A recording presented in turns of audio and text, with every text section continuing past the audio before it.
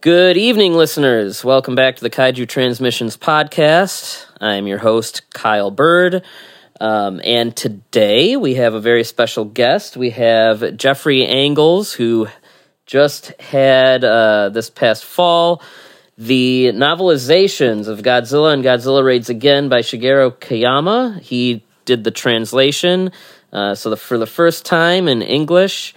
You can get that in book form, and to help me with this monumental task, I have a couple of friends. First, I will introduce our friend Justin Mullis, who was kind enough to help get this interview together for us. You've heard him on the show before. So, Justin, thanks again for getting this set up, and welcome back. Happy to be back, Kyle. Looking forward to this. All right, and then no stranger to the show is also Kevin Derendorf of Mazer Patrol. Always glad to be here. All right, and then Jeffrey Angles. Tell us a little bit about yourself before we kind of run through some questions with you. Thank you so much for being here. My pleasure. Thanks for having me. I'm glad to join you guys here. So I work at Western Michigan University. I'm a professor of Japanese literature and translation studies. I'm kind of a cultural historian by trade. I love books. I'm just a complete book nerd. And that's how I found my way into this world here. There's so much literature out there that needs to be translated. And so I've been a big part of my career, looking around, finding fun things to translate that hopefully people would like. And so I love the fact that, this work brings me into contact with interesting guys like you all here. We're not interesting. We'll see. I suspect it's going to be good. All right. Well, Jeffrey, on that note, what drew you to this field? How did you become interested in Japanese literature and decide, that the career path of translating and, being a professor in that field, how did that all come about for you? Yeah. So when I was 15, I went to Japan for the first time, and I'm from Ohio, or I hadn't really been anywhere out there in the greater world before going to Japan as a high school exchange student. And so, in a way, my encounter with Japan was like encountering the world. I'd never seen the ocean really before. And so, I'd never spent time in mountains. And so when I went to Japan and lived in a little small town in southwestern Japan for a while, on the side of a mountain overlooking the sea, it was just such an exciting experience. And so I decided that I was going to learn the language. I was fascinated with everything I saw, and so I just dove in head first. I love to read. As I said before, I'm a complete book nerd. And so I was, of course, immediately intrigued by Japanese literature, and I wanted to know what was out there. As I spent more time learning Japanese and continued with Japanese in high school and college and then graduate school and so on, it became clear to me that the world of Japanese literature is enormous. There's as many books published in Japan each year as there are in the United States, despite the fact that Japan has, a much smaller population than the U.S., less than half, So there's so much per capita literary production there, and only the tiniest fraction of it gets translated into English. I was looking up some statistics a while back, and it's only something like 25 to 30 books per year, literary books per year, that are translated from Japanese. I think if we were to put manga in there, of course, the number would go up significantly. But still, that's not a big number, considering that there's tens of thousands of books published every year in Japan. So as I began to be able to read Japanese and really enjoy Japanese literature and begin to trace some lineages through it, see how people were connected and so on, it just became more and more fascinating. I always have this big, long list of books in my head that I think would be great for translation. So, yeah. While I was in graduate school, I started experimenting with translation, and I love it. I think it's super fun. So that led me to where I am today. So we actually wanted to ask you about some of your translation work that you've done prior to Kayama and Godzilla. And I realized, looking through some of the books that I own, that I think the first translation of yours that I ever read was actually the poet Sakutaro Hagiwara's short story, A Town of Cats. Wow, that's great. Yeah, so that was in Anne and Jeff Vandermeer's big anthology, The Weird. That's where I read that. And I really liked that story. And I was wondering if maybe you wanted to talk about that a little bit. I understand that this was apparently the only prose work of Hagiwara's that he ever did. Well, that's not exactly right. First of all, I want to say that I'm thrilled that you read this. It's funny that you should mention this right at the beginning of this interview, because that was the first literary translation I ever did. I did it as a project, as a master's degree student, and it was just so much fun that, it was kind of with The Town of Cats that I got bitten with the translation bug. But yeah, so this is a story that was published in, what was it, 1935. That's right. Thank you. By a poet, Hagiwara Sakutaro, if you put his name in the Japanese order. And he was a kind of experimental modernist writer who experimented with the use of colloquial language in poetry. He didn't write too much prose in his life. This is his only major short story, but he did write a lot of other prose work. For instance, he wrote a great deal of prose poetry, things that are kind of about a page long. Sometimes his prose poems are a little bit more like flash fiction than maybe what we might consider poetry today. But he was definitely a fascinating writer. The Town of Cats I was especially drawn to because it's about a guy who is wandering out into the countryside of Japan, and he gets turned around because he's got a bad sense of direction. And as a result of that, the world looks entirely new to him. And he experiences this thing which apparently is a hallucination, ? We're not exactly sure. But he experiences this kind of strange hallucination-like experience where he seems to see cats suddenly emerge from every building and every thing around him. It's a really interesting story because it was written right at the time when Japan was kind of beginning its slip into militarism. And so, the government was cracking down upon people who dissented socially, socialists who protested the order of the empire and so on. And so, there's a point in the middle of the novel where the character is thinking to himself, gosh, it seems like, everything is so tense in this strange town where I am. Everybody's moving around in just the right way. Everybody's moves are perfectly calculated. And so, I think that sense of strong tension that's mounting was something that was felt by people in the mid-1930s in Japan, as Japan became this increasingly repressive nation, which was, censoring the arts and so on, censoring what people were thinking. So yeah, I like that story a lot for its kind of interesting window into that moment in cultural history. Yeah, I really enjoy that story. I've read it at least twice, and it's it's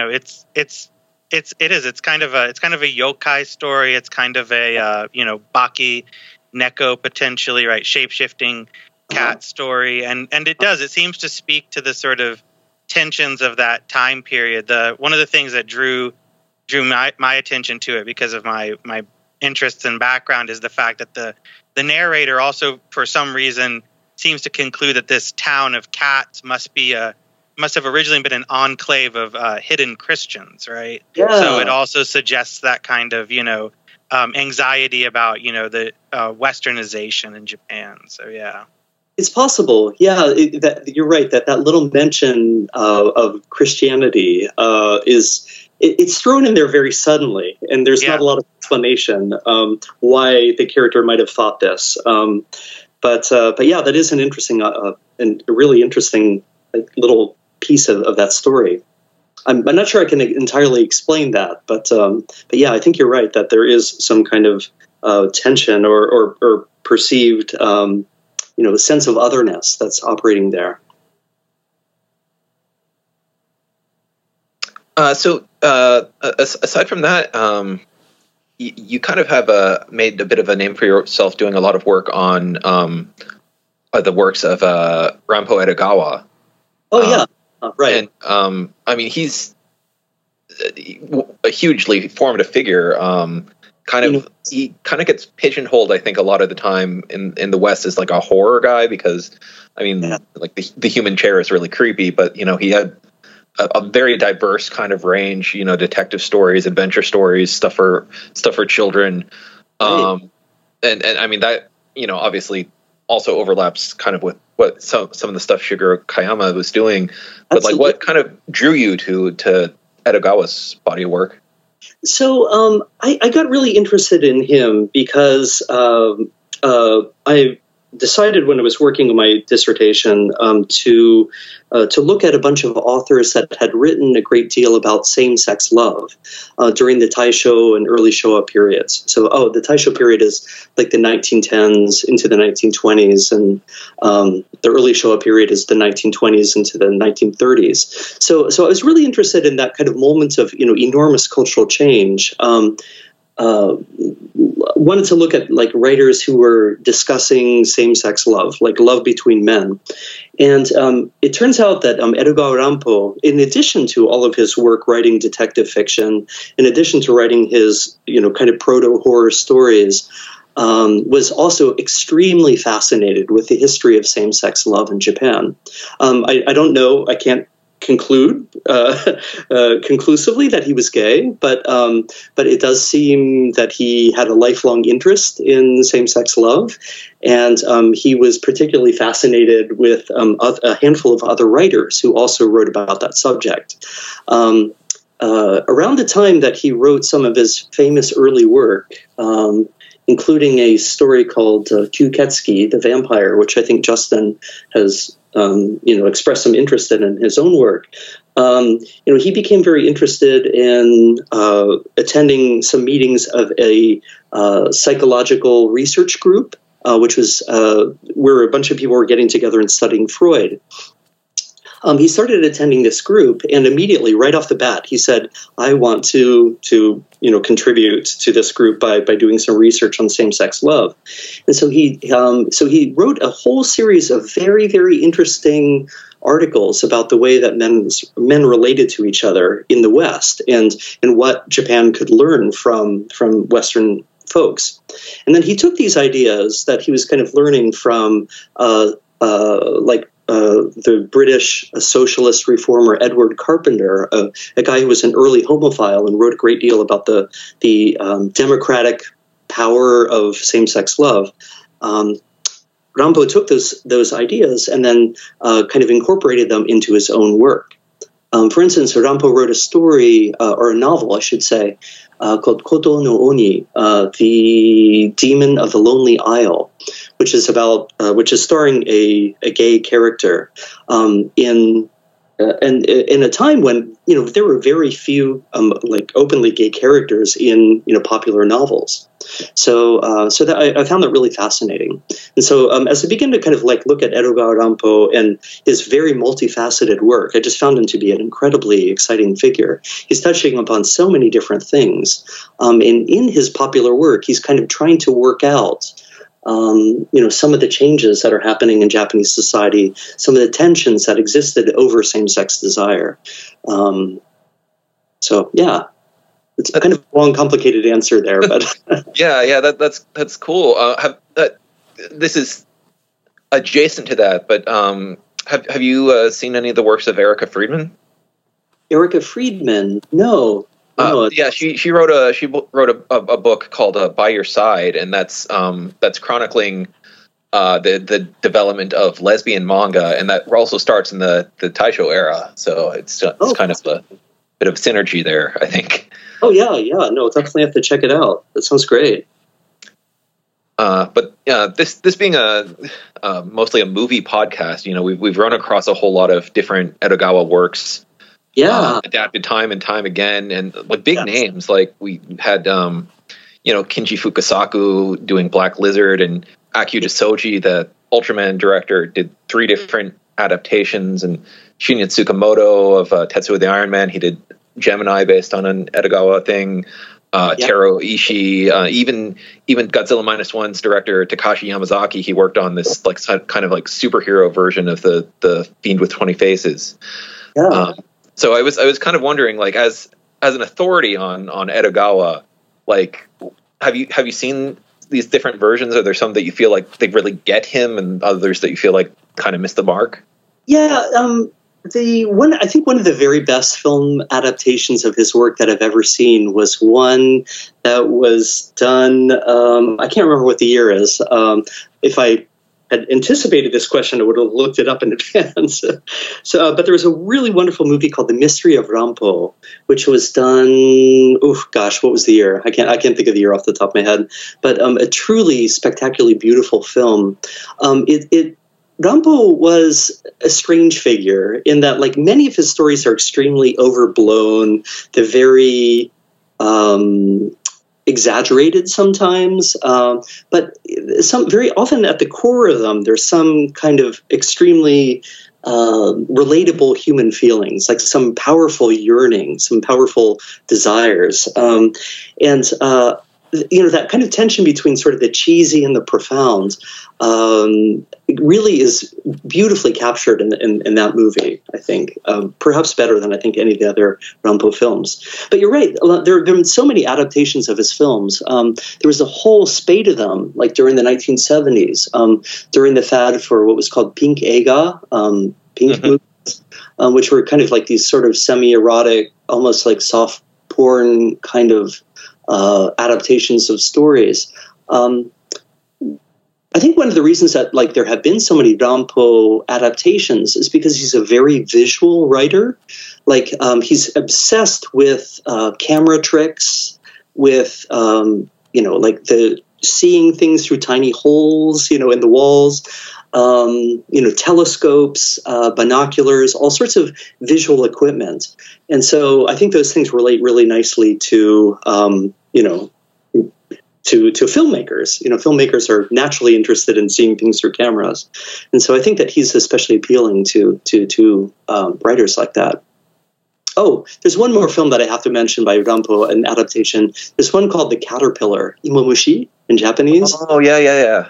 It's a truly gut-turning experience to watch it. It's about a guy who is severely wounded, if you can even call it that, barely left alive, in the Russo-Japanese War, and he's basically turned into like a large caterpillar without his arms and legs, and so it's about his life and his relationship with his wife. It's the film version that was made probably about 10 years ago, I think is really gut-wrenching.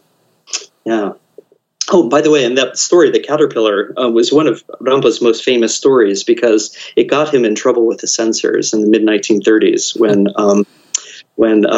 he went to reprint that story. It was originally written earlier toward in his career, but when he went to reprint it, during the era of like Japan's rising militarism, the censor said absolutely not, no fucking way are you ever going to publish this thing, and he withdrew from the literary world as a result of that. And for all of World War II, the years of World War II, he wrote under a pseudonym rather than actually writing under his main name, Edogawa Ranpo. Sorry, I got off into a tangent. No, that's great. No, that's great. Yeah. No, the Caterpillar has been on my radar for a while too.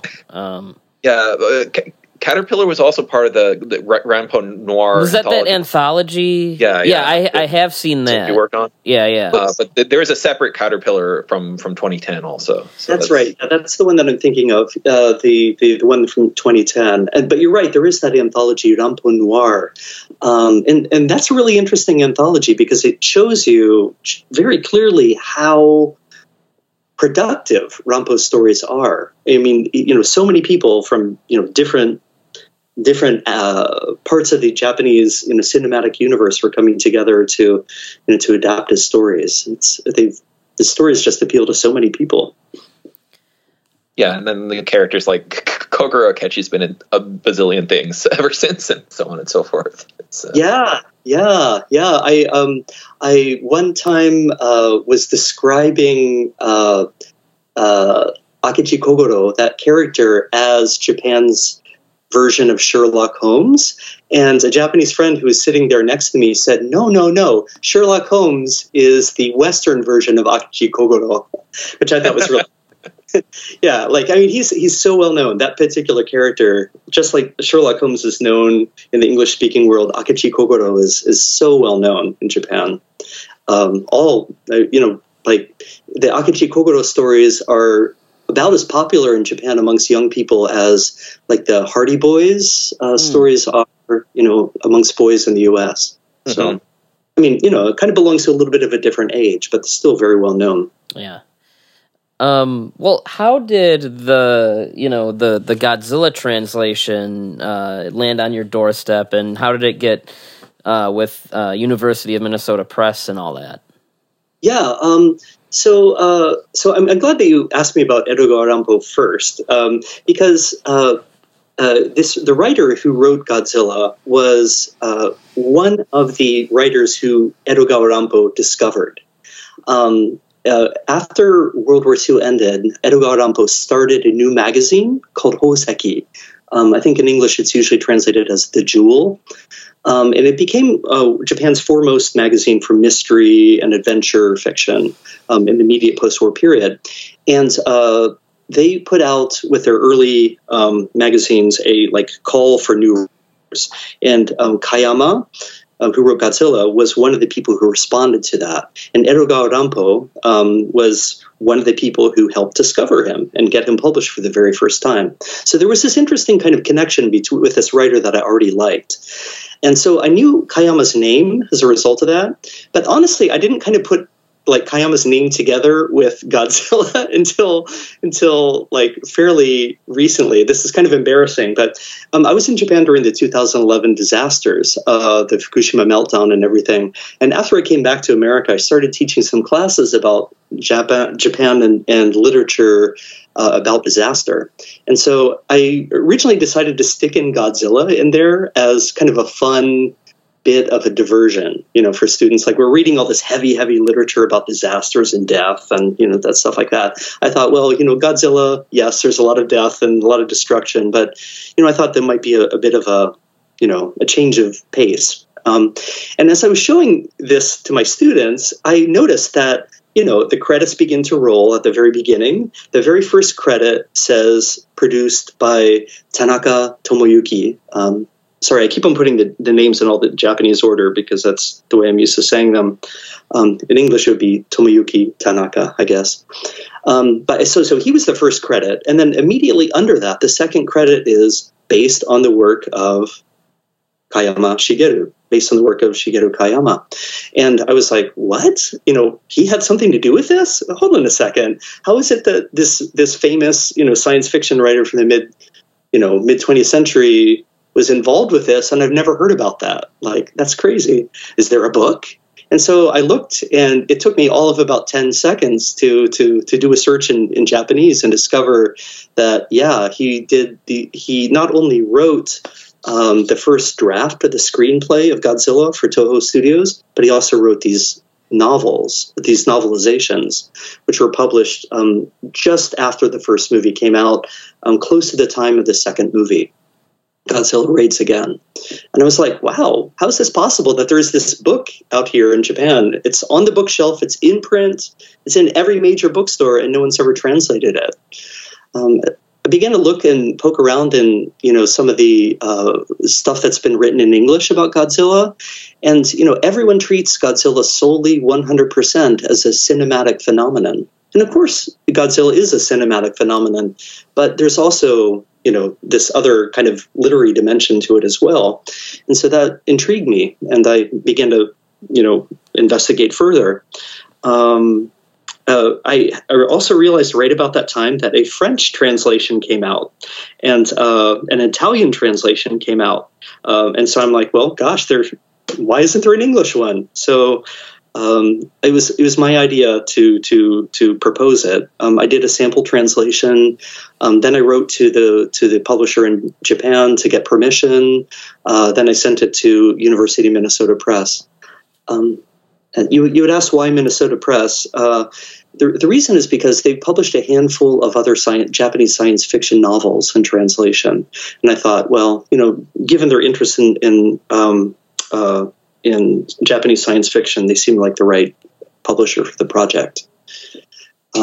I have to say, it was thrilling for me to send them the sample, because I've never had anyone respond yes so quickly to a proposal.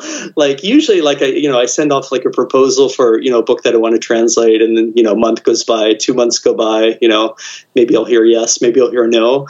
If I hear no, then I got to start all over again. But when I sent this proposal off to them, immediately the editor is like, okay, this is something we definitely have to pursue. So that felt really good. So, so a question that I had about Shigeru Kayama is, so you mentioned in your essay that's included in the book, which was great. It's actually the first thing I read in the book before the stories. But you mentioned that Shigeru Kayama is actually a pen name, and that his real name is Koji Yamada.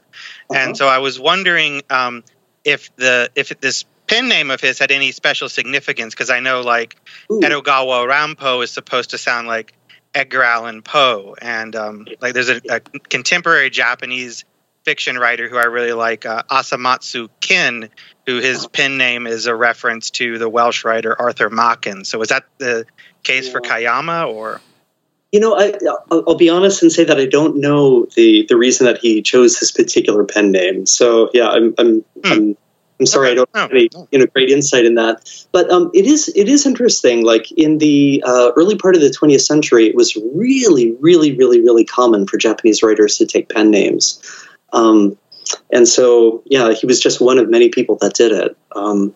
But yeah, I'm afraid I don't know the exact reason for that one. Oh, that's fine. No. Yeah, I mean, even if you look at Shotaro Ishinomori or Go Nagai, they're writing under pseudonyms also. So that's kind of yeah, true. Thing. Yeah, it's interesting. Kayama, he started out his career not in writing. He worked for the Japanese Ministry of Finance, which is a major government bureau. All through World War II, he was trained as an economist, even though I think his heart was in literature, his heart was in paleontology. He worked in this completely other field, for much of his career. And so there may have been a certain sense that he wanted to create a new start for himself with his writing. That makes sense. So you mentioned paleontology, and I mean, definitely what we get exposed to of his work is very kind of monster centric. Yeah. You were familiar with him outside of Godzilla. So how much had you read, and kind of what was the focus of what you'd heard about him? Yeah, so I had heard about him largely through this connection to Edogawa Ranpo at first. He really seems to like monsters. Kayama does write a great deal about monsters. Quite a lot of his stories are about people who go out from Japan into either the colonies or South Pacific islands, which are still in the process of undergoing technological development, and finding something there, finding something that's unusual.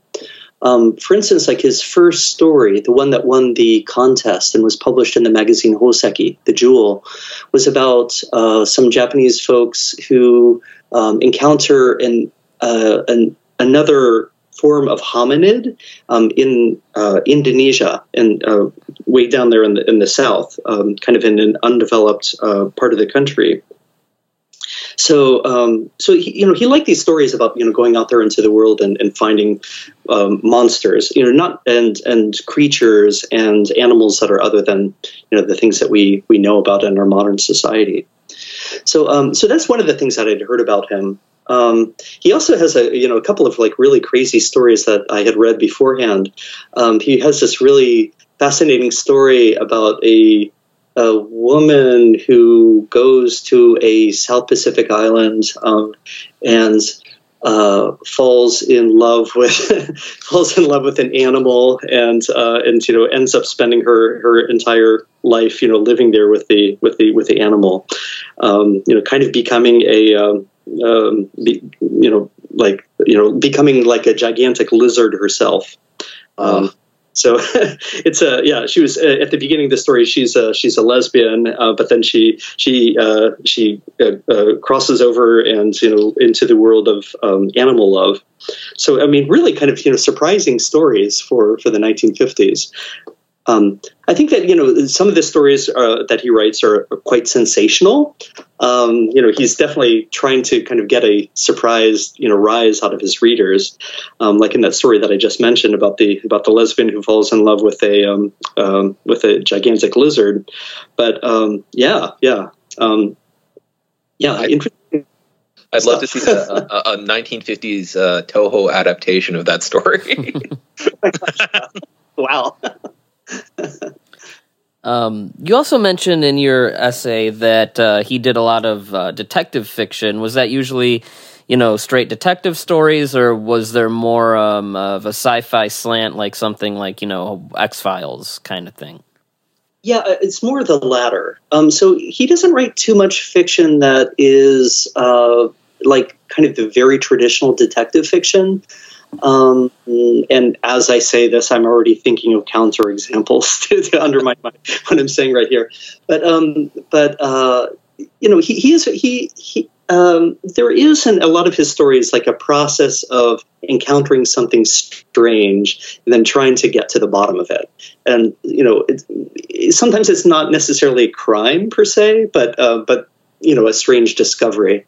So in a way, that kind of like process of ratiocination, where you discover something and then kind of work logically through it and try to get to the bottom of it, that works for stories about science fiction. That works for detective fiction as well. So in his work, the boundaries between these things, which I think in contemporary America we consider quite separate, detective fiction over here, science fiction, on a whole different shelf. Like in his brain, those things weren't necessarily separated, if that makes any sense. Yeah. So yeah, he was fun. He was super prolific, I should mention. His complete works stretches to, is it 13 or 14 big fat volumes? And I haven't read them all because that's just a heck of a lot of writing. But yeah, I mean, they're wild and they're crazy. Sometimes they're funny.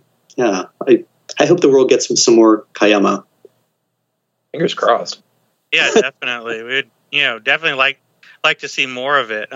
Before we started recording, you had mentioned, kind of playing off of this topic already, that Kayama seems to have had a real interest in what today we would call like cryptozoology. These kinds of monsters that are these sort of hidden animals in remote, inaccessible places, what we call cryptids, or in Japan, what are called yuma.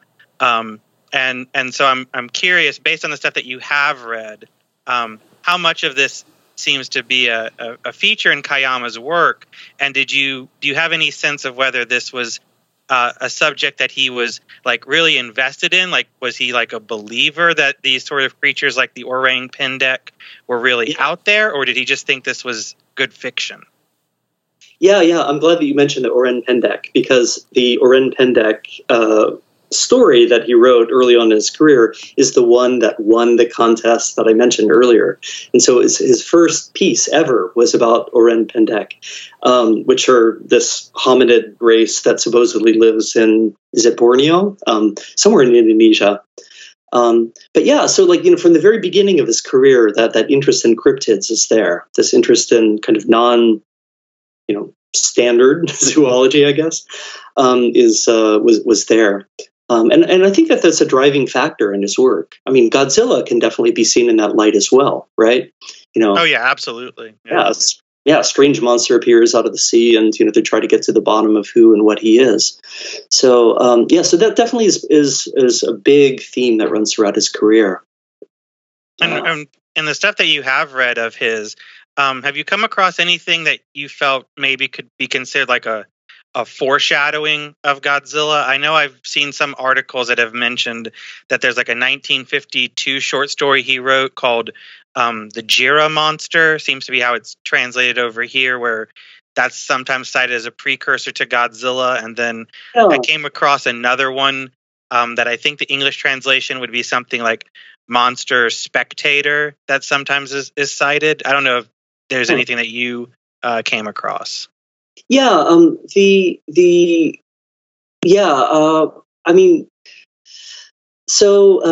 does seem to have been particularly interested in lizards and reptiles, and that seems to be there from the very beginning. We do know from his sort of non-fictional accounts of his own life and development that he had read a great deal about paleontology when he was young. And so those interests were definitely there. So I think that there are hints, like as you mentioned in that one story, the Jira story, of hints of Godzilla to come, but they didn't take on this splendid kind of monstrous kaiju-sized form that they did until Godzilla came along.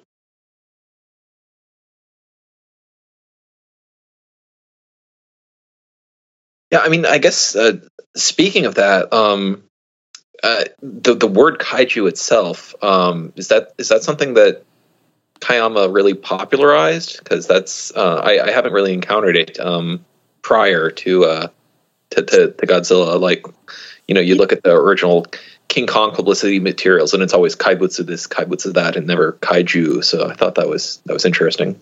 That's true. It doesn't seem like the word kaiju is especially common in Japanese until Godzilla really helped popularize it. However, the word did exist. I was looking a little while ago in the Nihongo Daijiten, which is kind of like the Oxford English Dictionary. It gives lots of citations for particular words. And when I looked up the word kaiju, it's at the earliest quotation that they provide as a sample of that word came from the writing of a writer called Takizawa Bakin, who lived from 1767 to I think 1848 or so, and he wrote a lot of kind of quirky stories. Is this the guy that wrote the Hikkenden? Yes, exactly. Okay. That's right. He wrote the Nanso Satomi Hakkenden, the chronicle of eight hero dogs of the Satomi clan. I'm not quite sure how to translate that exactly, but yeah, he wrote this huge book, and he was really interested in animals, and so he used the word kaiju somewhere in his work, according to the dictionary, and I was really intrigued to find out that the word at least was popular, or at least was known. I don't know if it was popular or not, but it was at least known during the Edo period when he was writing. The Edo period, when he was writing, was, of course, this time when people were fascinated by yokai, all kinds of strange creatures. And so when I found out that the word kaiju did have examples from the Edo period, I was like, oh, well, gosh, that makes sense. Yeah. So what I found in my research was I think it was 1844, mm-hmm. And it was he was talking about a monkey with wings was what was referred to as a kaiju. So it's a very different kind of like mental image from what we see in the whole like Eiji Tsuburaya aesthetic that we have today. Oh, yeah. Kevin, I have to modify that because that was part of the article that I just did on Japanese cryptozoology. Because so it's the kaiju. I know, like you noted in that one article you wrote a long time ago, that it's this loan word that comes over from China and the classic of the mountains and seas. Yes. And apparently, that particular creature that's mentioned in the mountains and seas, there's a long-standing mistranslation where it's been rendered as like winged monkey, but that's not actually what it is in that text. It's just like some kind of ape that lives up in the mountains. It almost sounds more like a yeti or something. So, yeah, I'm glad that you mentioned that there were classical Chinese, examples of the word kaiju, or however it's pronounced in Chinese. One of the things that's a little bit complicated about classical Chinese is that very often, like when a adjective modifies a noun that comes immediately afterward, it sometimes becomes a little bit difficult to tell if they're a compound, if they're like kind of fixed together, or if it's just like one word modifying the other. Do you know what I mean? So like the word kai, meaning kind of strange or bizarre or suspicious or quirky. In Chinese, gui was a very common word, and so it's a little bit hard to figure out, I think, in looking at some of the old Chinese classical examples, whether or not this word was a gui or kai. It was just sort of being applied to the secondary character, which means beast, as just an adjective, or if that's like a single set word. Do you know what I mean? So anyway, that's one of the kind of like interesting mysteries about the history of the word kaiju that I kind of want to look into, but I haven't solved that problem yet. That's really interesting, though, that it was used by Bakin. So might be an odd question, but do you know Glenn Wally? Oh yeah, I know his work anyway. Yeah. Yeah. He's translating the Hikkenden right now for Cornell. So fantastic. So I'm curious. I emailed him briefly back in 2020 because I had a question about the Hikkenden. So I wonder if he's come across this reference of kaiju. Yeah. Yeah. Gosh. Yeah. Something to investigate for sure. That's an enormous undertaking, the Hikkenden. Wow. Good for him. So you'd mentioned just how prolific Kayama's career was and how much stuff he had out there. In your estimation, how popular and influential of a writer is he in Japan overall, would you say? So that's a really interesting question.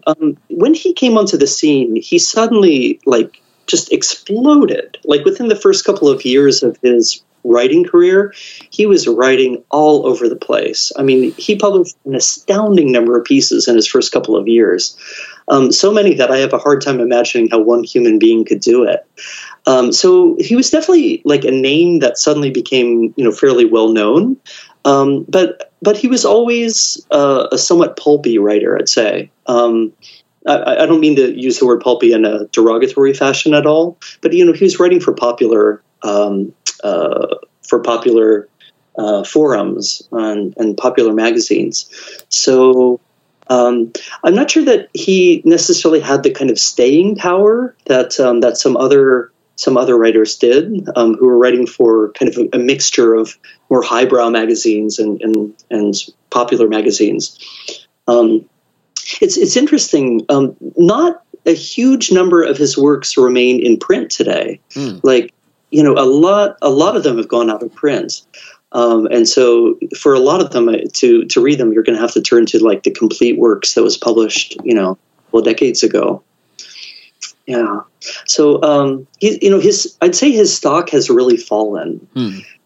And Godzilla is by far and away the thing that he's best known for. Well, yeah, it's, such a big franchise. It's easy to see why that's the one that, is the easiest to find. Totally. And I just have a little bit of a bone to pick with like all the kind of, scholars who've written about Godzilla. Like, I was really amazed when I began investigating this, and, like a lot of the books that talk about Godzilla, especially, the ones in English in particular, completely leave his name out of the story at all. In fact, let me just tell you a little story. So when it became clear to me that Kayama's role in creating Godzilla was enormous, he wrote the first draft of the screenplay, for Toho Studios. Like he basically created the story, the outlines of the story that we know today. It's true that like the people at the at the studios kind of rewrote it, they massaged it, they changed quite a lot of small details, but the story is more or less what Kayama gave us. A lot of the English language scholarship and even some of the Japanese scholarship leaves him out of the picture altogether. In the English language Godzilla webpage, there's he's only mentioned just very, very, very briefly. So I went into the Wikipedia webpage some time ago and tried to add in a paragraph where it was talking about his contributions to Godzilla, about the fact that he wrote the first draft of the screenplay and so on. But immediately was taken down by somebody who... Isn't that annoying? It's always the worst, yeah. Yeah, there's Wikipedia is the worst. Yeah. It kind of is, yeah. So I was like, it's like I want this story to be known. I want that part of the story to be known, but yeah, unfortunately, it's it hasn't really had the light shown on it until now. Well, your whole thing about him kind of being the unsung hero and more or less, or because Godzilla, when you say who created Godzilla, there's a handful of names that go with that, and so him being one of them. I mean, what would you say? If you had to just think of a couple things, are maybe the biggest things that he contributed to the character of Godzilla as we know him. Yeah. So when we do have a copy of this screenplay that he submitted to Toho. It's in fact, it's in the same volume that contained the novellas that I translated. If you get it in Japan, unfortunately, Toho Studios wouldn't give us the permission to translate that screenplay. So otherwise it would be in the book, along with the novellas. But in the screenplay, he describes a lot of the kind of plot of the story, but he doesn't describe some of the things like the look of Godzilla. Mm-hmm. He's actually quiet about the look of Godzilla, I think because he wanted to leave that up to the people at the studios to kind of work out for themselves. But the idea that he was a monster that was awakened by atomic blasts in the Pacific. Yes, that idea was planted in his head by the producer, but he really developed it to a great degree. He wrote a lot into the story about the relationship between Japan and the United States, things that didn't necessarily make it their way into the film. He came up with the idea of the oxygen destroyer. He decided that there should be a romance, in order to kind of keep people engaged. So he basically created like the central conflicts of the film. He also is really obsessed with the question of the ethical use of science. Like, what is the responsibility of a scientist? If you like Dr. Serizawa in the film create a weapon of mass destruction, should you share that with the world, or should you keep that hidden away? What is the ethical thing for the scientist to do? He really wanted to foreground those ethical questions in Godzilla. And I think that's the great contribution here. He made a story about how science should operate in the post-nuclear world. It's interesting you bring up he came up with, the romance angle, and that's like really not in the novel version that he later wrote. Yeah. It's true. It's there kind of in latent form, but he's just sort of shuffled the characters a bit. If you watch the film version of the story, just to back up a second, there's basically kind of like three versions of the story, I guess. There's the one that he submitted to Toho Studios. There's the one that Toho Studios kind of massaged and put out as the film. And then a year later in 1955, a few months after the film came out in 1954, he put out the novelized version, the one that I've translated. So in each version, the romance kind of takes on a slightly different cast, I guess I should say.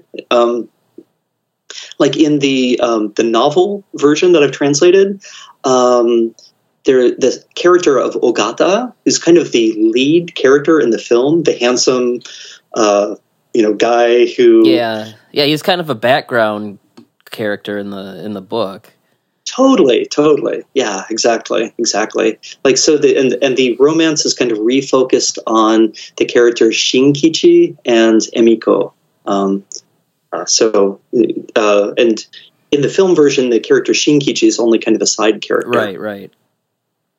So, yeah, so there's definitely some differences between the versions. So earlier you used the term pulp to describe Kayama, and I don't take that as a negative thing, because I'm a big fan of American pulp fiction. I love that sort of stuff, and that was actually something I was really interested to talk to you about. Was this question of like, what was the sort of industrial context for a writer like Kayama? Because really, it's only been pretty recently that genre fiction, speculative fiction, has kind of come up in the world. And if you go back to like the early 20th century, it's all being published in pulp magazines like Weird Tales and Astounding Stories, and writers like H.P. Lovecraft and Robert E. Howard are paid a pittance, and they live in poverty and die poorly as a result. And then after the Second World War, things are a little bit better for folks like Ray Bradbury or John W. Campbell, because they're getting their stuff turned into films, but their work is still not being really respected, critically. So was the situation similar in Japan or different for writers like Kayama? Yeah, so there was the first kind of like major wave of what I think we might kind of call like something like pulp fiction in Japan came during the 1920s and 30s, as there was a massive explosion in the publishing industry. Like between the 1915 and 1930 or something like that, the number of magazines that existed in Japan quadrupled. We know that because all Japanese magazines were forced to register themselves with the state and submit themselves to the censorship mechanism. So there's very detailed records. The publishing scene contracted significantly around World War II because of heavy censorship, and then also paper shortages as the war went on. But once World War II ended, and in 1945. The Japanese public was starving for literature, literature that wasn't like nationalistic. They were starving for good stories. They were starving for all kinds of stuff. And so during the 1940s and into the 1950s, there was again like a second explosion in the publishing world where suddenly there were so many magazines, and from extremely kind of highbrow stuff all the way down to the most kind of popular, fun, quirky stuff that you can imagine. So there was a lot of opportunity for a person who wanted to write, especially in the immediate post-war period. And that's really when Kayama got his start. He got his start right at that moment after World War II, as the publishing industry was beginning to re-expand again. And so, he rode that wave, to success.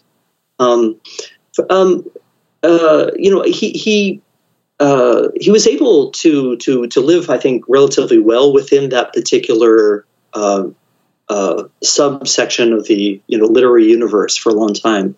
He doesn't seem to have suffered terribly from what I've read about his life. It sounds like he wasn't necessarily very poor. He was able to do quite well. So that was really interesting. The fact that he, got connected with Toho Studios and made a couple of movies for and with them, it was, definitely helped his career. Godzilla, of course, is the most famous, but then he also worked on Toho's movie The Mysterians, and then Half Human, right, or Monster Snowman, or there's a few titles for that one. Yeah, and honestly, I know less about that one, but yeah, it's his work with Toho Studios went for a little while, but it's very interesting. I wrote a little bit about this in the afterword.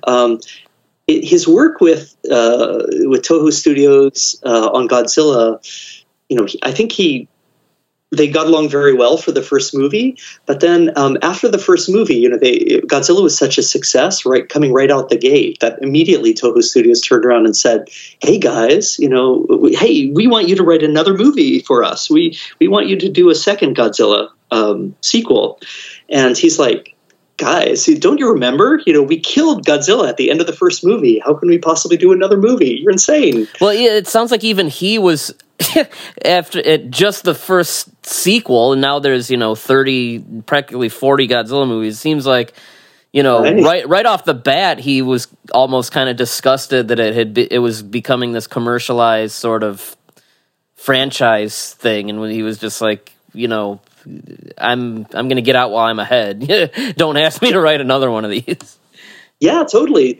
So there's an anecdote that I came across that was so kind of interesting and revealing that I had to stick it into the afterword of the book. He was apparently around the time of 1955, about the time that the second movie came out. And I should mention that he did work on the screenplay for the second movie, but that was the last he did.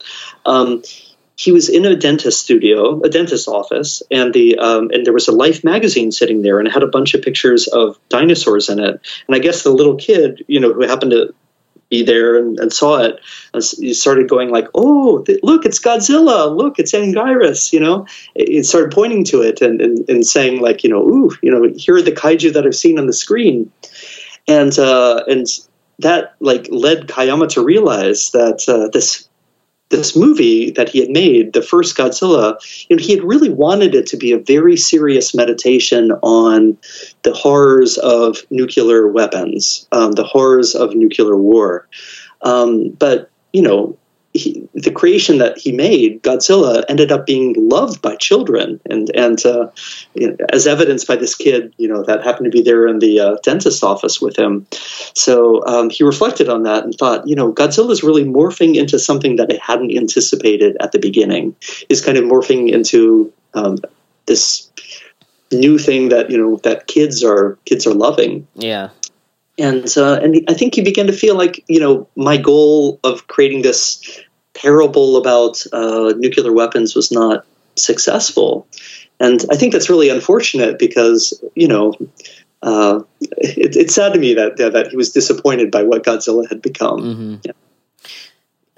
Well, you'd mentioned his other, he wrote the novelizations for the Mysterians, and I guess I know you said you weren't too familiar with Half Human, but apparently he also has a credit on the Godzilla vs. Hedorah manga adaptation.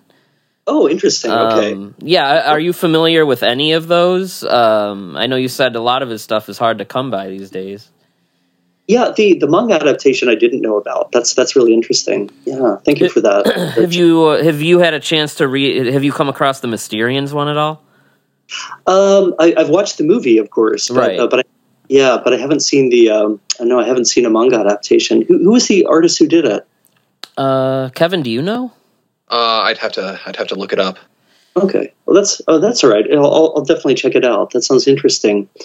That credit might be. I wonder if he was actually directly involved with it. I know that sometimes things that he was involved with got his name on the cover, even though he wasn't necessarily involved with that particular form. Like, and for instance, the example that I'm thinking of right now is, after he submitted the screenplay to Toho for Godzilla in 1954 in May, I think it was, a couple of months later, even before Godzilla came out in the theaters, Toho Studios got a ghostwriter there in the studios to do a radio play version of Godzilla. And that was aired in, I think it was 7 installments over the course of late 1954 in order to kind of like prepare the audience for this, new wonderful science fiction movie that was coming out, at the end of the year. So that radio drama version of Godzilla has Kayama's name on the cover, but actually he didn't write it. He wasn't directly involved with it. We know from other accounts that it was, some ghostwriters at Toho Studios that worked on it. So I think that like sometimes there are things like that happen where he gave the idea, put the idea out there in the world, and then other people kind of turned it into a particular form. So when I hear about the manga, I kind of begin to wonder. And that would be early 70s, so there's like practically 20 years that he's not doing anything with any of these Toho movies. So you might be, it's a good theory you have there. He died in 1975, and towards the last few years of his life, I don't think he was writing a great deal. So that might also be a hint. Okay, good to know. Well, I wanted to ask, when you are translating a novel, every writer has their own voice, their own style of writing. Do you ever struggle with a situation where you're trying to find, the middle ground between maybe preserving that author's writing style or their prose style and making it digestible for, a foreign audience? Is there ever a time where... where you kind of wrestle with, okay, if I translate this, I run the risk of losing the signature voice here, and how do you kind of compromise in those situations? That's a really good question, and it's not an easy one to answer. You're totally right that every writer has their own distinctive voice. Like, to return to the writer that we mentioned earlier in this conversation, Edogawa Ranpo, the guy who was inspired by Edgar Allan Poe and wrote all those quirky detective fiction pieces. He was very, very, very, very garrulous in his style. Like, he writes long, meandering sentences that they sound like there's somebody speaking, but somebody speaking in long run-on sentences. And so those don't always translate so well in English, where I think, American readers might have a little bit less patience for run-on sentences. By comparison, for instance, like Kayama, was relatively direct and concrete in his description, but he has his own distinctive voice too. Like, for instance, Kayama uses tons of onomatopoeias. I've never translated a writer who uses this many onomatopoeias. Like, there are scenes like in the book where Godzilla's smashing through Tokyo and trampling things right and left, and the number of sounds on the page gets almost like humorous, like kabang, ow, crash, boom. Yeah, there's also like parts where it's like something mundane, where it's like someone turned on the light switch, click, and it's like it's really strange. It is, yeah. He loved sound, and I thought at first, that case that you just mentioned, if I'm translating that thing about turning on the light, do I need to include the sound click? There's a part of me that thinks as a contemporary 21st century American guy, like, oh, we don't need that. But then, I realized that all the sound effects are part of his unique style. And so in the end, I decided to try to keep as much crashing, noisy sounds, in the text as possible. So there is always a sort of negotiation between, I think, like what an American reader might be willing to put up with, and what the author's voice sounds like. If that makes any sense. Yeah. But, I really try hard to find that particular writer's voice inside of me. It's hard to describe this process. I sometimes feel like I'm, like a witch or a shaman or something like that, calling, the spirit of the author into me or something like that. I'm being a little bit silly as I say that, but you know what I mean? Yeah. It's hard to sort of, evoke that particular voice at times. And so that always takes a lot of massaging. Like, the first draft of a text sometimes will not take me that long, but actually then the polishing of it, like the going back and revising and trying to find exactly the right word to get exactly the right nuance can take a really long time. So yeah, the revisions are always take a lot of time in translation. Yeah, like I could kind of feel some of that struggle when there's a part where you have like his men refer to him as Oyaji, and then you have a kind of like a parenthetical aside being like, okay, this is the context for that. Yeah. And I know that's that kind of stuff. It is a long-standing translation debate, and I'm sure there's a whole spectrum of the people that would be like, how dare you use the word kaiju instead of translating it to monster? Like how do you walk that tightrope, basically? There is a tightrope there, and just to give you one example, when I submitted this to the text, there's one passage somewhere, and I don't even remember exactly where it is in the book, but there's one passage somewhere where a kid is separated from his mother, and he calls out to his mother, and in the Japanese he calls out "Oka-san, Oka-san." And I translated that as mommy, thinking, maybe that's what an American kid might say if he was crying and, abandoned, alone. And the press came back and they said, well, would you consider putting this mommy back into Japanese and romanizing it as Oka-san? And I said, I thought about it for a while. I was kind of surprised by that request. And I thought, and I said to them, no.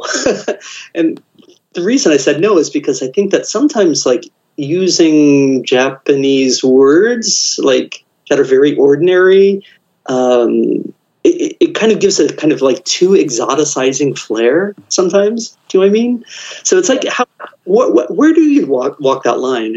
And the place where I come down, I think, is a little bit different for every project.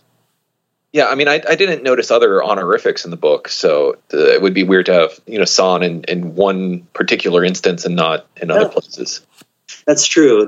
I did struggle with the honorifics. Honorifics are always a problem.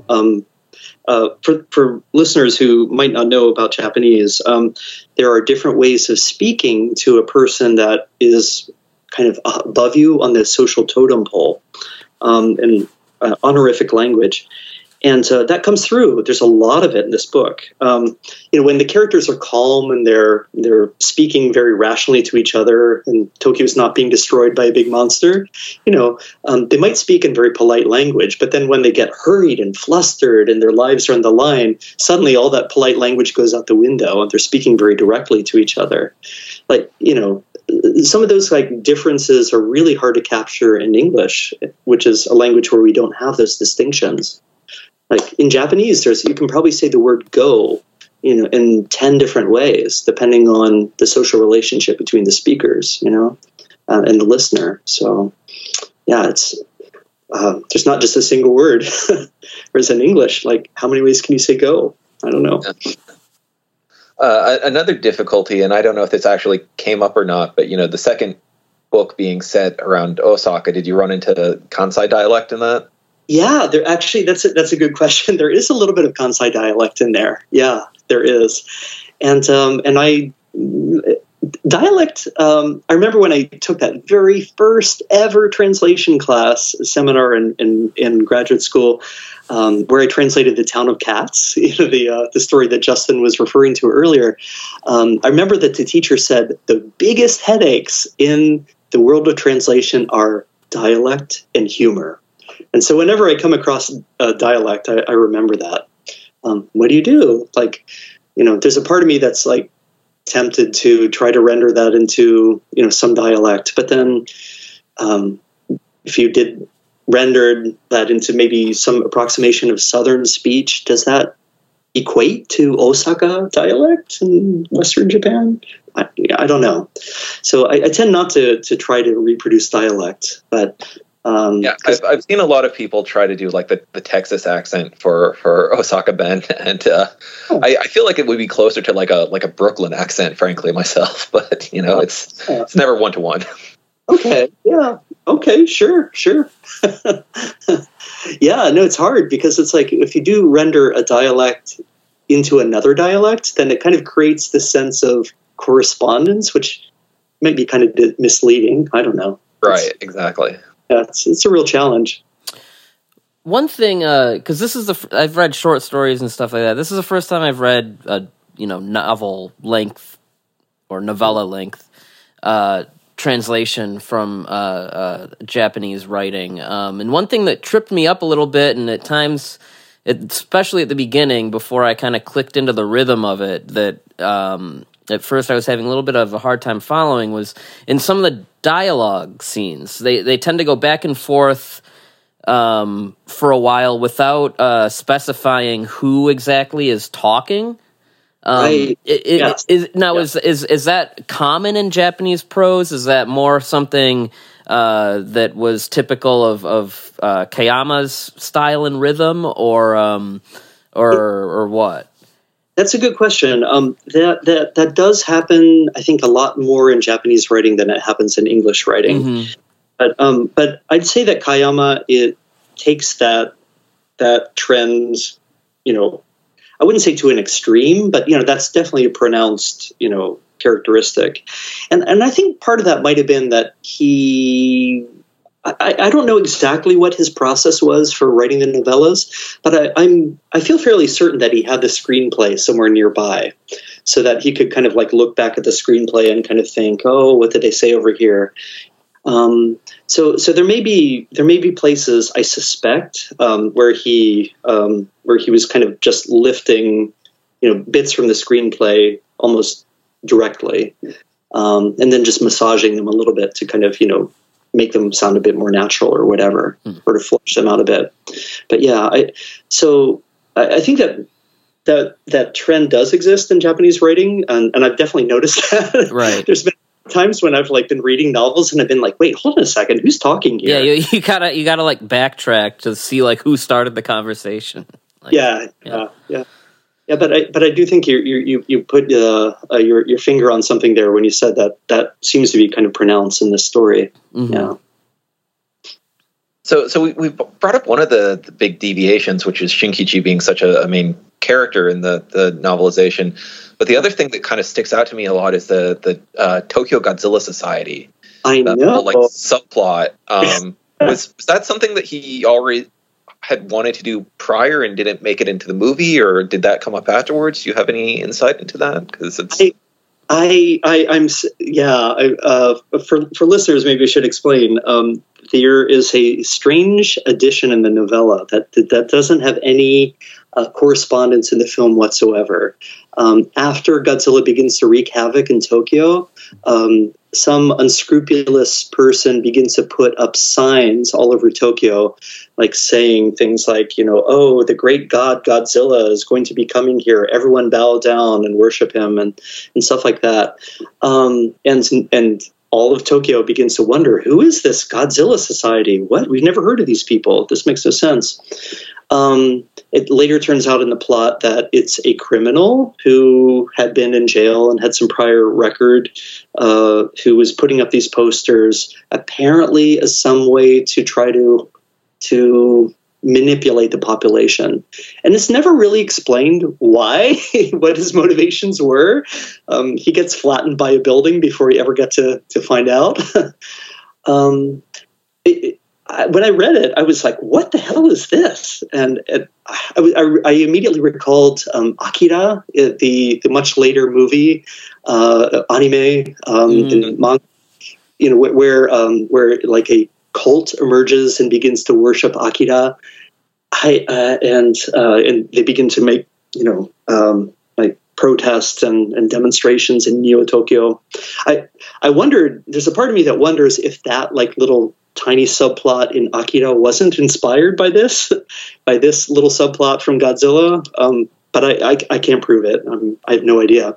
But it just doesn't make a lot of sense. And I don't really know exactly where this subplot came from and why he stuck it in there. I thought quite a good deal about this, and I unfortunately I can't really come up with a great answer. But my only thought about this is that this the film came out in 1954, and the novelization came out in 1955. So that's 1955 is only 10 years after the end of World War II, and Japan still in 1955 was having food shortages. People were still turning to the black market. Black markets were beginning to kind of fade away for food and stuff like that. But anyone who was alive at that particular moment in time was very familiar with the fact that there were unscrupulous people who would use disasters to their own benefit. Would try to manipulate the population for whatever nefarious purposes that they happen to have in mind. So, I wonder if Kayama was using this as some kind of way to point that out, but yeah, I'm not exactly sure. That explanation sounds a little bit weak to me, but yeah, I don't know. If you have any thoughts, I'd love to hear them. Yeah, I mean, that makes sense. Actually, both hypotheses, because Akira is so heavily influenced by the post-war period, and so many allusions to Tetsujin and stuff like that throughout it. And Otomo did work on a Godzilla prose story in the 70s, so he's familiar to some extent. So okay, there's an interesting connection there. Wow, thank you. I was also going to say, your reference to the sort of cult element in Akira and the time period that Kayama is active right now. I don't know if you're familiar with the famous work from the 60s, The Rush Hour of the Gods, by any chance? I don't know. I only know the name of it. Okay, yeah. So it's a religious studies work by a guy, H. Neil McFarlane, but it's all about how in the immediate post-war era, there's this explosion of new religious movements in Japan, right? Or what what you would less charitably call cults. Uh-huh. And so that's one of the things that you see show up a lot of times in some post-war fiction, and that gets referenced. And so that's the other thing that I would think of. And I don't know if that was something, considering the fact that Kayama seems to have had an interest in sort of strange things like cryptids and stuff, if maybe he also had an interest in fringy religious movements or that sort of thing. So. Yeah, I don't know offhand if that was the case, but yeah, that's a really interesting connection. Yeah, thank you for that inspiration there. Yeah. You mentioned when he was doing the scenario to give to them, he didn't go into detail on what Godzilla looked like. Now later on, when he comes back to do the novel versions, he still doesn't do that. Why do you think he, even in the novellas, he withheld that at that point? Yeah, that's a good question. I'm not sure I have a good answer for that. Yeah, because I was, it never really, you get a little bit of a description of Anguirus in Raids Again, but with Godzilla especially, he never bothers to say, this is what he looked like, this is what his head looks like, his silhouette, whatever. He's just like, Godzilla's here. That's true. I wonder if that's because, the movie was such a sensation in 1954. Maybe did he just assume that everyone already knew what Godzilla looked like? Yeah, that's the only reason I could make sense of it. Because hey, I know what Godzilla looks like. But, That's a really interesting point. Yeah. An interesting thing I noticed, I mean, as a Godzilla fan, we buy Godzilla things, and we are used to seeing, Toho, the very protective Toho, have copyright notices all over the place, and I noticed it's not on here. So is this a case where Kayama's estate maybe had the rights to these novellas, and Toho didn't have to be involved with this at all? That's exactly it. Okay, and yeah. Not that it's not that I didn't want to work with Toho, but I would have. but yeah, because the Kayama's estate owned the rights to this, we were able to just negotiate directly with them and do it very directly. And that's fascinating to me. I mean, nowadays anything like this they would have their hands in, but right. Yeah, that's really fascinating. What was there? Any stipulations that Toho might have given him when he was doing the novellas back in the day? I mean, I don't know, honestly. I wish I could answer that a little bit better, because I think that's a great question. But it does seem that they gave him the free rein, or at least he managed somehow to maintain the intellectual property rights, the copyright over his version of the story. Mm-hmm. And I'm glad he did. It does seem to me like in a number of ways, there are places in the novella where it seems to me clear that he's reacting to the film, like. If we kind of trace back, to the various incarnations of the story and like look at the very first screenplay that he gave to Toho Studios, like at the very beginning of it, there's this very, very, very heavy-handed voiceover where he wanted to show scenes of the Castle Bravo detonation in the Bikini Atoll Islands. He wanted to show the destruction of a group of fishermen who happened to be caught in the wake of the blast. Real life people, and he wanted to show kind of actual historical footage there, and include like a voiceover that would talk about the evils of the bomb, and that got taken out of the movie. When we watched Godzilla, the 1954 version, there's none of that in there. Yes, there's. It's quite clear that that Godzilla was awakened by the bomb, but we don't actually kind of see, shots of those things.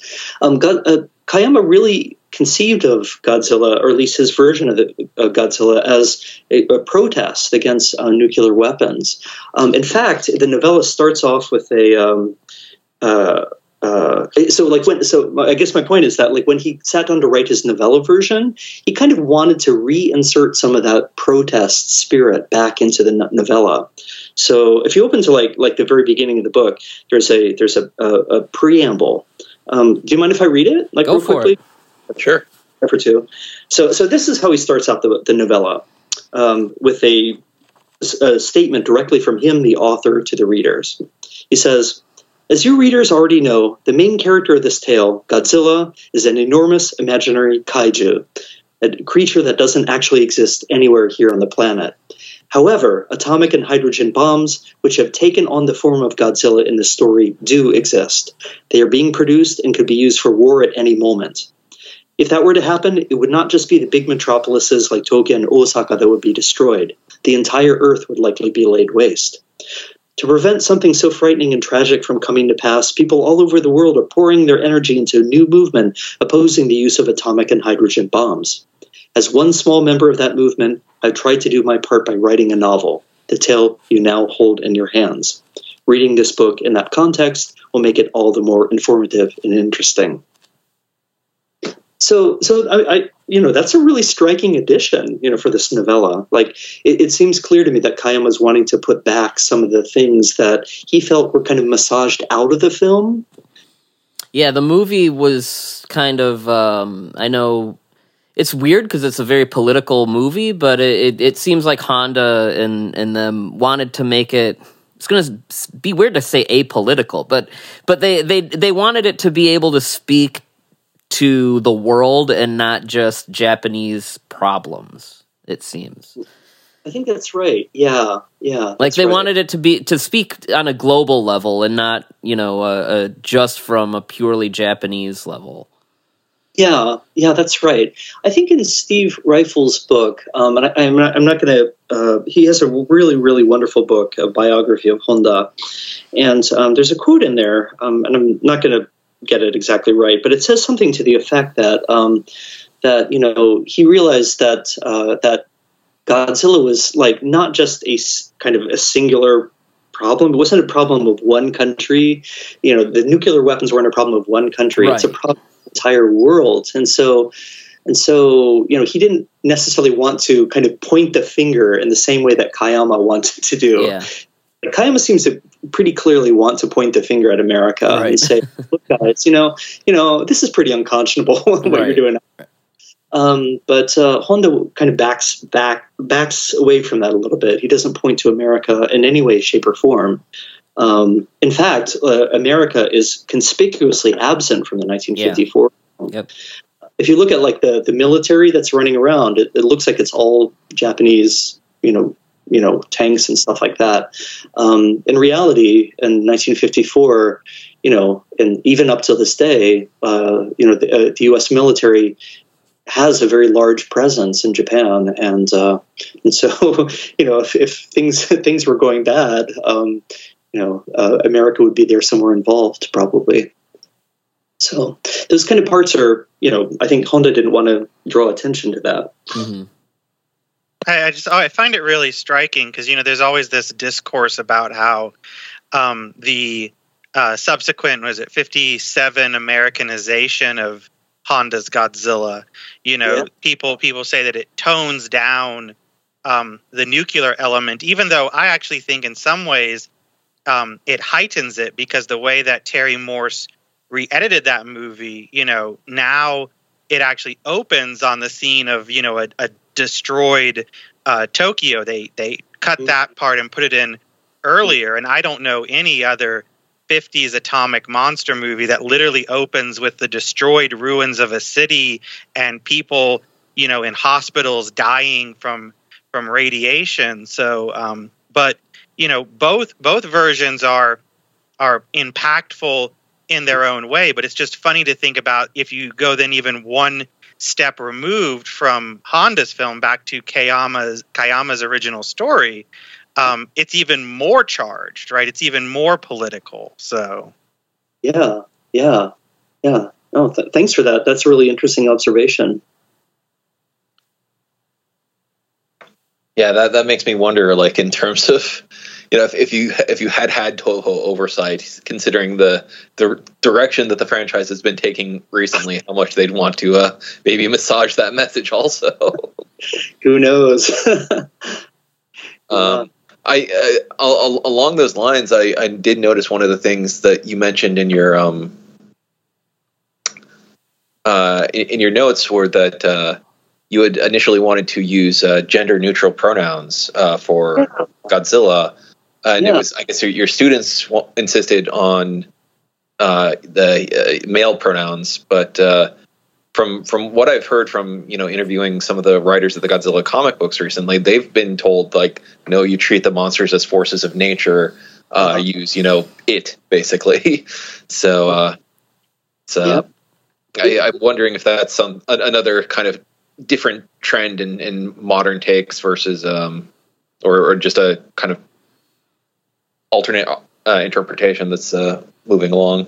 That is a really I really struggled over this gender thing. There is nowhere in the novella whatsoever that gives any hint at all, not even the tiniest drop of a hint, what Godzilla's gender might be. And so, that leaves open the possibility that Godzilla is not necessarily he, but Godzilla could be a she, or Godzilla could be perhaps hermaphroditic, like, some I think that I'm no expert in zoology, but I think that there have been hermaphroditic, lizards and reptiles and so on out there. So what pronoun should we use? I at first tried it, and I think that my students were really unhappy, because Godzilla has a lot of personality, Mm-hmm. The word "it" seems really kind of distancing and cold, and I think the students didn't like that. So I tried "they" next, and like the kind of contemporary usage of "they" as a singular pronoun for non-binary kind of situations, and I found that when I did that, it introduced all kinds of confusion into the text, because there are moments where like Godzilla's like trampling people and interacting with people and stuff like that. And if you'd say "they" to refer to Godzilla and "they" to refer to the people around Godzilla, then it quickly became very unclear which the "they" was referring to. Do you know what I mean? Mm-hmm. So the editors didn't like that one, and so I guess I just decided to kind of go along with the regular most common pronoun that one tends to hear applied to Godzilla, at least in the English-speaking world. Yeah, I know Toho's go-to seems to be "it." If you've seen Godzilla -1, there's no point where they refer to Godzilla as a he. They keep saying "it." It's always an interesting question. Right. And I think it works in the film, Godzilla -1. I think it works really nicely because, you don't have to talk. I mean, like in the book, Godzilla does this, Godzilla does that, Godzilla does this, Godzilla does that. You kind of need pronouns a lot more than you do in the subtitles, where people are just, referring to him occasionally. Do you know what I mean? Yeah. So, the use of pronouns is much less pronounced, I think, in the subtitles. So, yeah, I still feel like some lingering, complicated feelings about that, landing on the he pronoun. But yeah. Well, I think there's some baggage because we're used to the epithet, the king of the monsters, but that is not part of that source material that you're translating. So right. That's right. Yeah, the all of our kind of common ways of speaking about Godzilla emerged, long after this book was written in Japan. Yeah. So as we're winding down, I mean, we've said an awful lot about Kayama and these novelizations. Yeah. And I kind of wanted to get to something you said about kind of how Kayama's version of the story is a little bit more pointed.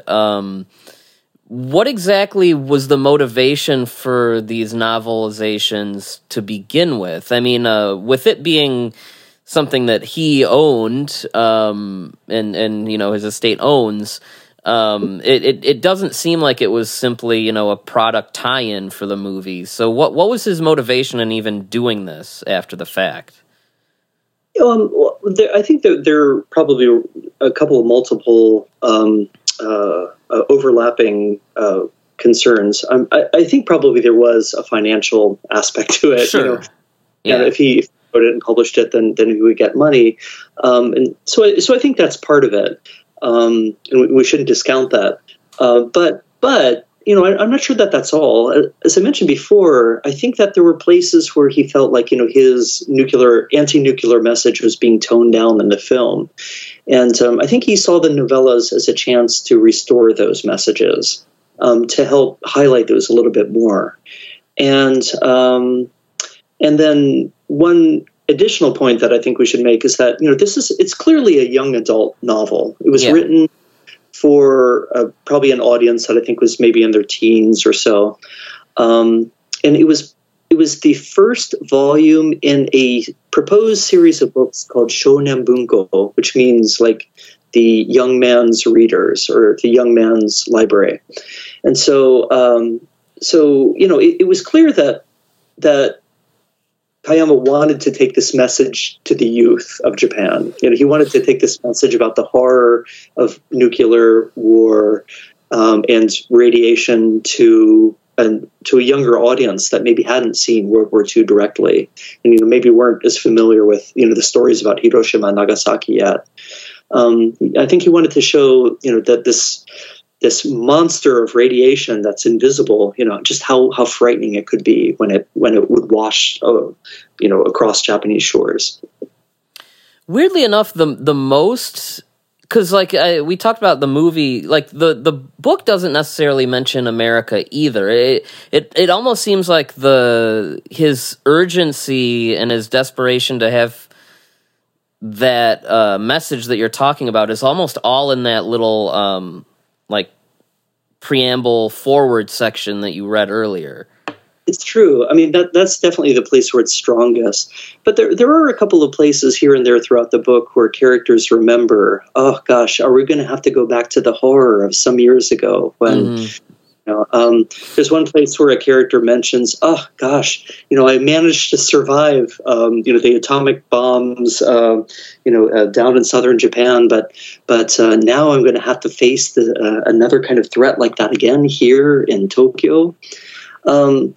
So it's true that, Kayama's not necessarily pointing his finger super directly at America, but there's no question that America was the one that was developing the hydrogen bomb, in the first place. It was, I think that's all kind of the subtext of this book. Right. That Japan is quite literally caught between the two major Cold War powers, and that was a terribly frightening place to be in 1954 and 55. Yeah, absolutely. Well, Jeffrey, we're really, that's really all we have for you. Do you have any other projects out or on the horizon that you want to plug or promote or anything? Yeah. So this is one of 3 books that I translated last year and published last year. The others are very different. But if there's anyone here who's really interested in Japanese poetry, I did a couple of really magnificent, I think, books last year. I'd like to talk about something that is an ongoing project. Sure. I'm actually excited about. After Godzilla was published here, I guess the University of Minnesota Press got a flood of emails and Twitter messages and stuff from kaiju fans around America who said, "Gosh, we really hope that you'll do the Mothra book next." It turns out that the Toho film Mothra was based on a novel, and in this case, the novel came first. And so I think that there's in the kaiju verse out there's been a lot of curiosity. What is this novel that Mothra is based on? So the press wrote to me and said, "Jeffrey, what do you know about this book?" So I've tracked it down, and it's actually a pretty short book. I've almost finished translating it.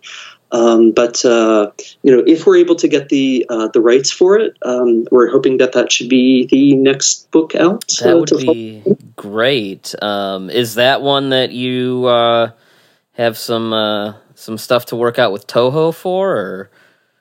This one, the rights situation is a little bit complicated. It's a very the reason for that is not so much Toho, but the novel was originally written by not 1, not 2, but 3 different authors. Oh, well, there you go. like one wrote the first part, then he passed it over to his buddy who wrote the middle, and then so one person wrote the part about going out to Infant Island and trekking around there. The second one wrote the part about the fairies, that are brought back to Japan and all that kind of drama. And then the third, they passed it on to a third writer who then wrote the part about Mothra coming and attacking Japan, on behalf of the fairies that have been taken away. And so there's 3 authors, and so we need to get a triple set of permissions. Yeah, you got to get a lot of people signing off on that. That's fascinating that they did it, because that's like the round robin thing that you would sometimes see Weird Tales writers do in the 30s, where you'd have a story that would be started by Lovecraft, and then C.L. Moore would pick it up, and then Robert E. Howard would finish it. So interesting. I wonder if that was some of the inspiration here. I'm a little bit unclear about why exactly this particular strange mode of writing happened. It was three very famous writers, none of which were science fiction writers. All these three writers were what I think you would call in Japanese junbungaku writers. Pure literature writers would be the direct translation, but they weren't like the pulpy writers at all. And so it was really quite a surprise to realize to me that these very intellectual leaning writers would, write such a kind of popular story. So anyway, it's totally weird and totally fascinating text. Well, hey, if that is something that gets out there, good luck. Obviously when that comes out, we'd love to have you back if you want to promote that. Thank you. I really appreciate that. Well, Jeffrey, that's about it for us. I mean, where can people follow you online, on social media, if they want to keep up with you, keep up with your work, and, keep up with what you're up to? Yeah, I use Twitter, not as much these days, but I do use Twitter pretty regularly to talk about books and things that are coming out and podcasts that I've been on. I'm Jeffrey Angles on Twitter. So JEFFREYANGLES, just like one word, on Twitter. So yeah, I would love it if people were to find me there. Okay. Well, no, that's about it for us. I mean, you've been an absolute delight, and thank you for being so generous with your time. And this has been great. Thanks again. It's been my pleasure. Thank you so much for the great conversation. I learned you guys too. Awesome. Everyone at home, thanks for listening, and see you next time. Thank you for listening to the Kaiju Transmissions podcast. Please take a moment to rate and review us on iTunes, Podbean, and Stitcher. Make sure to subscribe for all the latest episodes. You can also check us out on Twitter at KT_podcast. You can check us out on Instagram and Facebook at Kaiju Transmissions. And you can email us at kaijutransmissions@gmail.com if you have any questions or comments. And we will see you next time.